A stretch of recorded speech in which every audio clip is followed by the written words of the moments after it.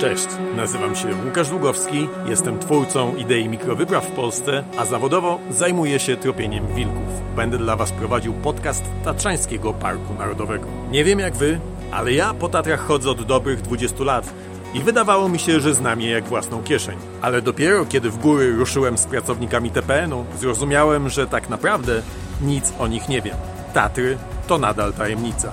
Razem z pracownikami TPN-u stwierdziliśmy, że odkryjemy przed Wami te tajemnice. Mamy dla Was 30 odcinków podcastów, które usłyszycie w ramach akcji Śmieci?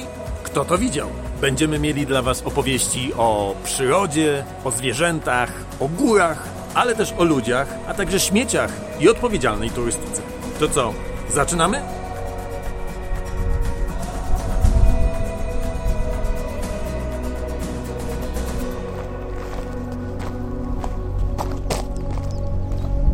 Dzisiaj wracamy do rozmowy z Filipem Ziębą, zastępcą dyrektora Tatrzańskiego Parku Narodowego, ale także naukowcem i członkiem ekipy w TPN-ie, która zajmuje się niedźwiedziami, ich badaniem, ochroną, a jak trzeba, to i odstraszaniem. Zostańcie i posłuchajcie, jakie ma fascynujące historie do opowiedzenia. Dlaczego jedzenie śmieci przez niedźwiedzi czy odpadków zostawianych niezabezpieczonych przez ludzi jest dla nich tak niebezpieczne i dla nas? No to są zmiany naturalnego zachowania tych niedźwiedzi, tak? Więc raz dla samych niedźwiedzi jest to szalenie niebezpieczne, no i dla ludzi jest to też bardzo niebezpieczne, dla nas. Dlatego, że u niedźwiedzia to wyjątkowo widać, że taki niedźwiedź schodzi na złą drogę i chodzi koło domów, ponieważ to jest kawał zwierzaka, duży drapieżnik. Więc my to momentalnie, on może stwarzać dla nas zagrożenie, my to wyłapujemy, ale niczym innym nie różni się lis, sarenka, jelonek, który gdzieś tam schodzi i też korzysta z jakichś tam resztek odpadów. Tylko tu jakby nie reagujemy, bo się czujemy mocni.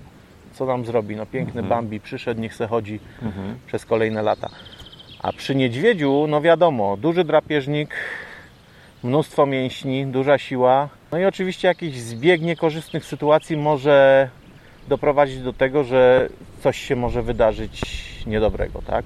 Chociaż odpukać. Po polskiej stronie ostatni przypadek taki poważny miał miejsce ponad 100 lat temu, gdzie niedźwiedź zabił. Prawdopodobnie była to ranna niedźwiedzica, jedno z dzieci, które pasły owce. Więc tak, z tymi śmieciami jest jeszcze jedna rzecz, że te niedźwiedzie, matka uczy młode, tak?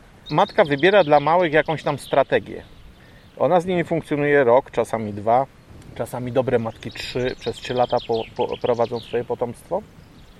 I taki młody, który już zaczyna od razu od śmieci, no to on jakby już jest jeszcze poziom wyżej w tym nienaturalnym zachowaniu jak matka, bo on od razu startuje od śmietnika. No cóż tutaj możemy osiągnąć? Jeszcze nie daj Boże w składzie młodych, z którymi chodzi matka, jest samica albo 2 samiczki, więc to błyskawicznie daje nam w przyszłości, da nam przyrost tych takich niedźwiedzi, które się oswajają, będą podchodzić. Wiemy już jak to działa. Wiemy jak to działa. Pamiętam rok 97, 98, 2000. To była niedźwiedzica Kaśka, która głównie funkcjonowała w rejonie drogi do Morskiego Oka. Dała 3 potomstwa, 501, 2 i 3. Wcześniej była Magda, niedźwiedzica i to za każdym razem tak samo działa, że gdzieś się pojawia mały niedźwiadek albo młody niedźwiadek, od tego się zaczyna i wtedy nam się włącza taki instynkt ludzki, pomóż, pewnie głodny, biedne maleństwo i tak to wtedy działało i ten biedny niedźwiadek, człowiek mu chce pomóc, więc coś mu tam podsypuje, czasami nawet z okna leciał pokarm dla takiego niedźwiadka. No i w pierwszym roku wszyscy się cieszyli. Wręcz taki niedźwiadek w niektórych miejscach wiemy, że napędzał jakby koniunkturę, no bo to stało się lokalną atrakcją. Ale już w drugim roku i w trzecim roku z tego małego niedźwiadka się robi duży niedźwiedź. No i wtedy już nie ma żartów. Wtedy już ci sami, którzy karmią, zwracają się, zróbcie coś z tym, nie? I to tak właśnie działa za każdym razem. Na czym w takim razie polega tajemnica Tatr, że te duże drapieżniki, w tym niedźwiedzie, się tutaj utrzymały na tak niewielkiej przestrzeni i przy tak silnej urbanizacji? Myślę, że Tatry bronią się ukształtowaniem terenu. Tym, że pomimo, że mamy tak gęstą sieć szlaków turystycznych, to te zwierzęta, które są bardziej płochliwe, one są w stanie zagospodarować sobie przestrzeń dziką, do której człowiek nie wchodzi, czasami całkiem blisko koło szlaku turystycznego, tak? Bo teren po prostu jest tak trudny, że człowiek tam nie jest w stanie wejść. To też pokazują chociażby miejsca lokalizacji naszych gawr niedźwiedzich. Bo właśnie tu widać, że dla niedźwiedzia najważniejsze jest miejsce, w którym wybór miejsca takiego, gdzie on tego człowieka widzi, słyszy i tak dalej, bo nie ma takiego miejsca, już mówili o tym, gdzie by niedźwiedź tego człowieka nie jakoś w jakiś sposób zlokalizował, ale on wybiera takie miejsce, gdzie wie, że człowiek nie dojdzie do niego. W tym sezonie na przykład pod Kościelcem. Pod Kościelcem, gdzieś w jakichś takich terenach urwistych, tam gdzie są sturnie, tam gdzie jest drzewostan urwiskowy, gdzie jest jakaś gęsta kosodrzewina. I czasami jest tak, że takie miejsce jest oddalone w zaledwie 100 metrów od szlaku turystycznego, ale tam stopa ludzka raczej nie dojdzie i jest to prawie niemożliwe dojście do takiego miejsca. I ja myślę, że one tutaj się czują bezpieczne. Że w Tatrach, pomimo tej gęstej sieci szlaków turystycznych, są właśnie takie miejsca pomiędzy tą siatką szlaków, gdzie trudno jest człowiekowi dojść i zwierzęta tam znajdują miejsce na odpoczynek, na spokojne żerowanie, no bo to zwierzętom jest głównie potrzebne. Odpoczynek, żerowanie i spokojnie rozmnożyć się. I wciąż pomimo tego ruchu turystycznego, to takie miejsca w Tatrach znajdujemy. No to jest co roku 3 do 4 milionów ludzi i tak się zastanawiam, co jest dla niedźwiedzi groźniejsze czy trudniejsze do zniesienia, te dziesiątki tysięcy ludzi idących na przykład do Morskiego Oka, czy parę osób schodzących ze szlaku? Trudno jest tutaj powiedzieć, ale wydaje mi się, że w zależności też w jakiej sytuacji te osoby by zeszły ze szlaku, tak? Bo czasami się uda i one przejdą i akurat tam nie będzie niedźwiedzia, ale jeżeli osoby zejdą ze szlaku i wejdą na przykład właśnie do takiej gawry niedźwiedzia, to jest to dużo bardziej niebezpieczne, tak? Dla niedźwiadka. Poza tym zwierzęta, one doskonale wiedzą, gdzie jest ta rzeka ludzi, gdzie są zlokalizowane te szlaki, jak przejść przez te szlaki na drugą stronę, żeby nie być zauważonym. Więc wydaje mi się, że gorsze jest to zejście człowieka. Najgorsze jest, jeżeli to jest jakiś nieodpowiedni czas, tak? Czyli na przykład niedźwica jest w gawrze, czy na przykład jakiś rzadki gatunek ptaków ma lęk koło szlaku i akurat człowiek wyszedł wtedy, kiedy nie powinien, czyli w okresie, kiedy samica wysiaduje jaja, no to jest ogromne ryzyko, że niektóre gatunki ptaków opuszczą takie gniazdo i taki lęk. Czyli to jest utrata lęku. Więc patrząc na te Tatry tak z góry, to chyba wydaje mi się, że ta rzeka ludzi, ten uporządkowany ruch, który wielokrotnie może drażnić, tak? Tych ludzi szczególnie wrażliwych, którzy szukają tego spokoju w Tatrach, ale to jest jakby dla zwierząt lepsze niż takie zejścia i to błąkanie się poza szlakami. Pytanie padło, gdzie jest fenomen Tatr, że mamy te drapieżniki. Myślę, że jedną z rzeczy dość istotnych, którą mamy w Tatrach, to jest to, że chodzimy po znakowanych szlakach. Że nie możemy zejść poza tą przestrzeń szlaku. Nawet to potwierdzają jakby nasi koledzy z krajów europejskich, gdzie można jakby inaczej, w inny sposób korzystać, w inny sposób zwiedzać góry. Więc podkreślają, że to uporządkowanie, to, że chodzimy po szlaku turystycznym i nie schodzimy z tych szlaków turystycznych, no to jest jeden z ważnych czynników, który umożliwia tym zwierzętom dostosowanie się. Tak. Czy poza tym dożywianiem niecelowym w postaci śmieci, poza tym ruchem na szlakach są jeszcze jakieś rzeczy, które niedźwiedziom w Tatrach przeszkadzają albo im zagrażają? Tych opowieści na temat oddziaływania ruchu turystycznego jest sporo. Ruch turystyczny to jest również ta infrastruktura, która obsługuje turystów. Ruch turystyczny duży to nie tylko ruch turystyczny w parku, ale ci ludzie muszą gdzieś być przyjęci, więc na granicy parku gdzieś ci ludzie nocują, gdzieś jedzą. W związku z tym pozostają śmieci, odpady żywności i jakby tu jest duże ryzyko jeszcze poza parkiem. Ta granica między parkiem a miastem, ona jest taka sztywna. To jest zero-jedynkowa, zaraz jest, tak? I w parku powiedzmy, że mamy ochronę ścisłą, ludzie nie schodzą ze szlaku, śmieci są zbierane codziennie, a dosłownie parę metrów dalej ta sytuacja często odwraca się. I czasami jest tak, że w jakiejś dzielnicy, która jest blisko Parku Narodowego, wystarczy, że jest jedno domostwo, gdzie z tym porządkiem jest nie najlepiej i jakby taka jedna osada jest w stanie oddziaływać na wszystkich. Tu jest to jest trochę tak, że jest ta odpowiedzialność zbiorowa. My często apelujemy, że jeżeli sąsiad sąsiada widzi, że jest coś nie tak, że się tam sąsiadowi zdarzyło wysypać gdzieś resztki jedzenia na skraju działki do lasu, to żeby wyłapywał to jeden i drugiego pilnował. No bo często jest tak, że jeden robi właśnie w ten sposób, a drugi dzwoni do parku, zróbcie coś, bo niedźwiedź, nie? A to musimy wszyscy zrozumieć, jak to funkcjonuje, bo jeżeli by tego pokarmu nie było, to niedźwiedź tam by nie schodził tak sobie dla przyjemności pochodzić koło domu. On ma cel, on schodzi w jakimś celu. Jest jeszcze jedna rzecz, którą w ostatnich latach obserwujemy i to jest rzecz, która nie jest związana z ruchem turystycznym, tylko jakby ze zmianami w sposobie użytkowania ziemi po stronie słowackiej, z rolnictwem. W ostatnich latach mamy takie zjawisko, że mamy wielkohektarowe powierzchnie, na których zasiana jest kukurydza, uprawiana jest kukurydza. Tego kiedyś w ogóle nie było.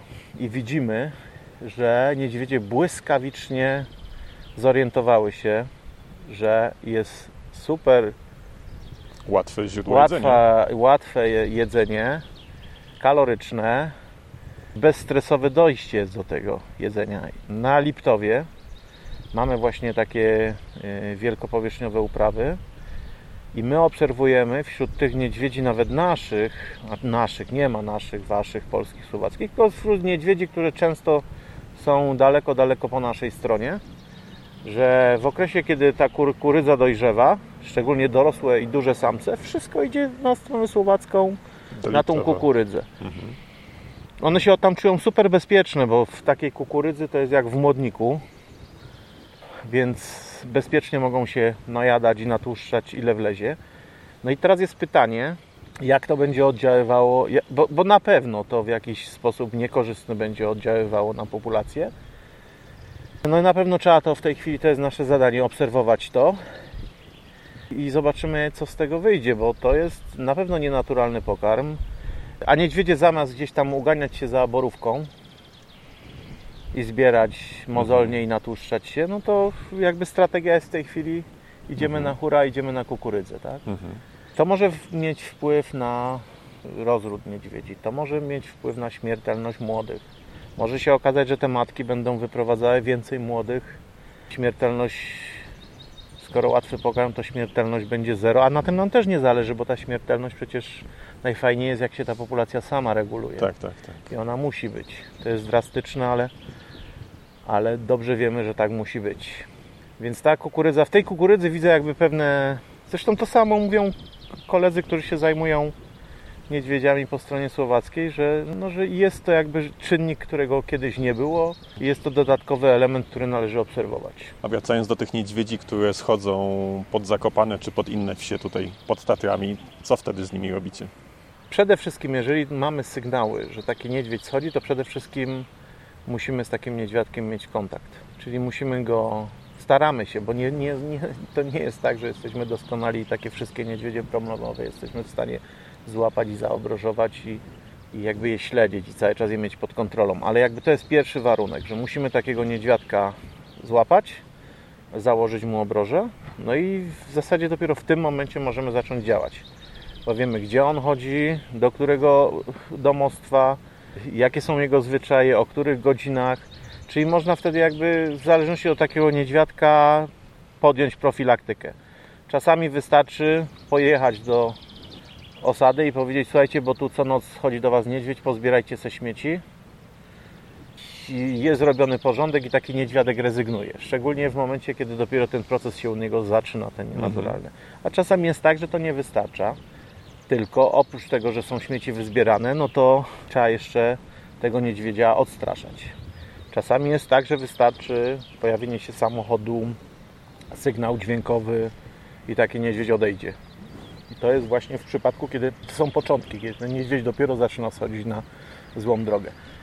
Natomiast w momencie, kiedy już mamy niedźwiedzia, który już regularnie chodzi, albo chodził, albo miał już wejścia do budynków, do samochodów i to już jest bardzo utrwalony u niego ten niekorzystny nawyk, no to wtedy są różne inne metody. W parku grodzimy obiekty pastuchami elektrycznymi. Odstraszamy pociskami gumowymi również takie niedźwiadki. ten proces takiego nienaturalnego zachowania, chociażby z taką niedźwiedzicą, jak żeśmy mieli ostatnio, słyszeliśmy o niedźwiedzicy po stronie słowackiej. Afera jest dopiero w momencie, kiedy jest koniec tej sytuacji, czyli kiedy trzeba niedźwiedzia odstrzelić, albo gdzieś jakieś inne różne rzeczy są podejmowane, próby odstraszania, tylko że to już jest ten element ostatni. Ja się zawsze dziwię, że nie ma tej afery, bo taki niedźwiedź nie bierze się z kosmosu, że bum i nagle nam zaczyna chodzić tu między turystami i w ogóle nie reagować. To nie jest tak, że ten proces jest taki błyskawiczny. Na takiego niedźwiedzia trzeba naprawdę długo pracować.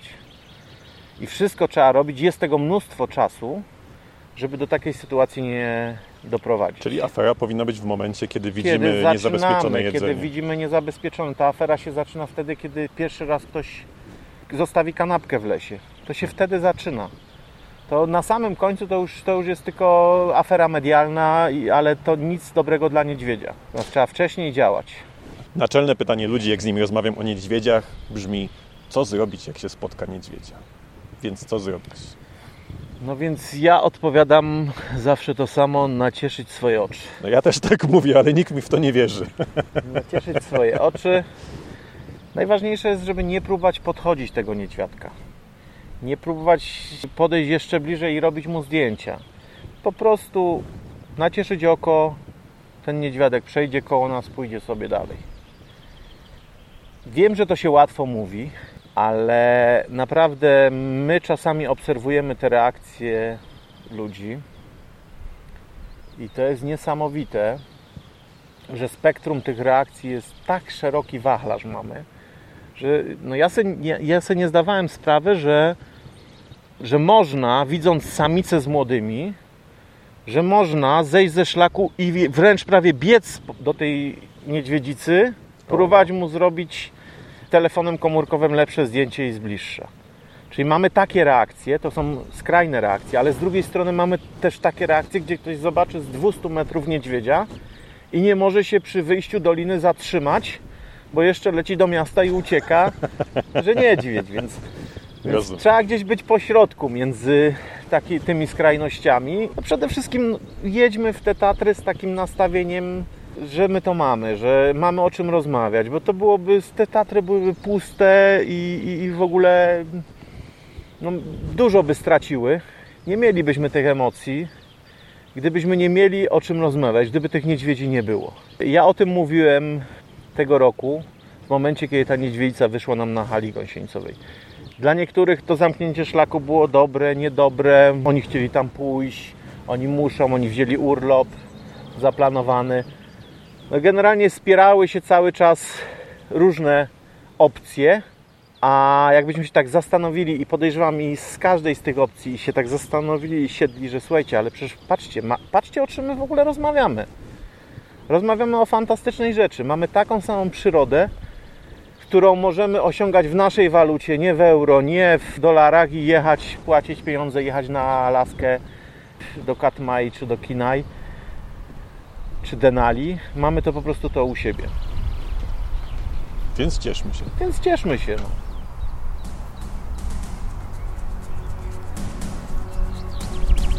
Niniejszy materiał został dofinansowany ze środków Narodowego Funduszu Ochrony Środowiska i Gospodarki Wodnej. Za jego treść odpowiada wyłącznie Tatrzański Park Narodowy.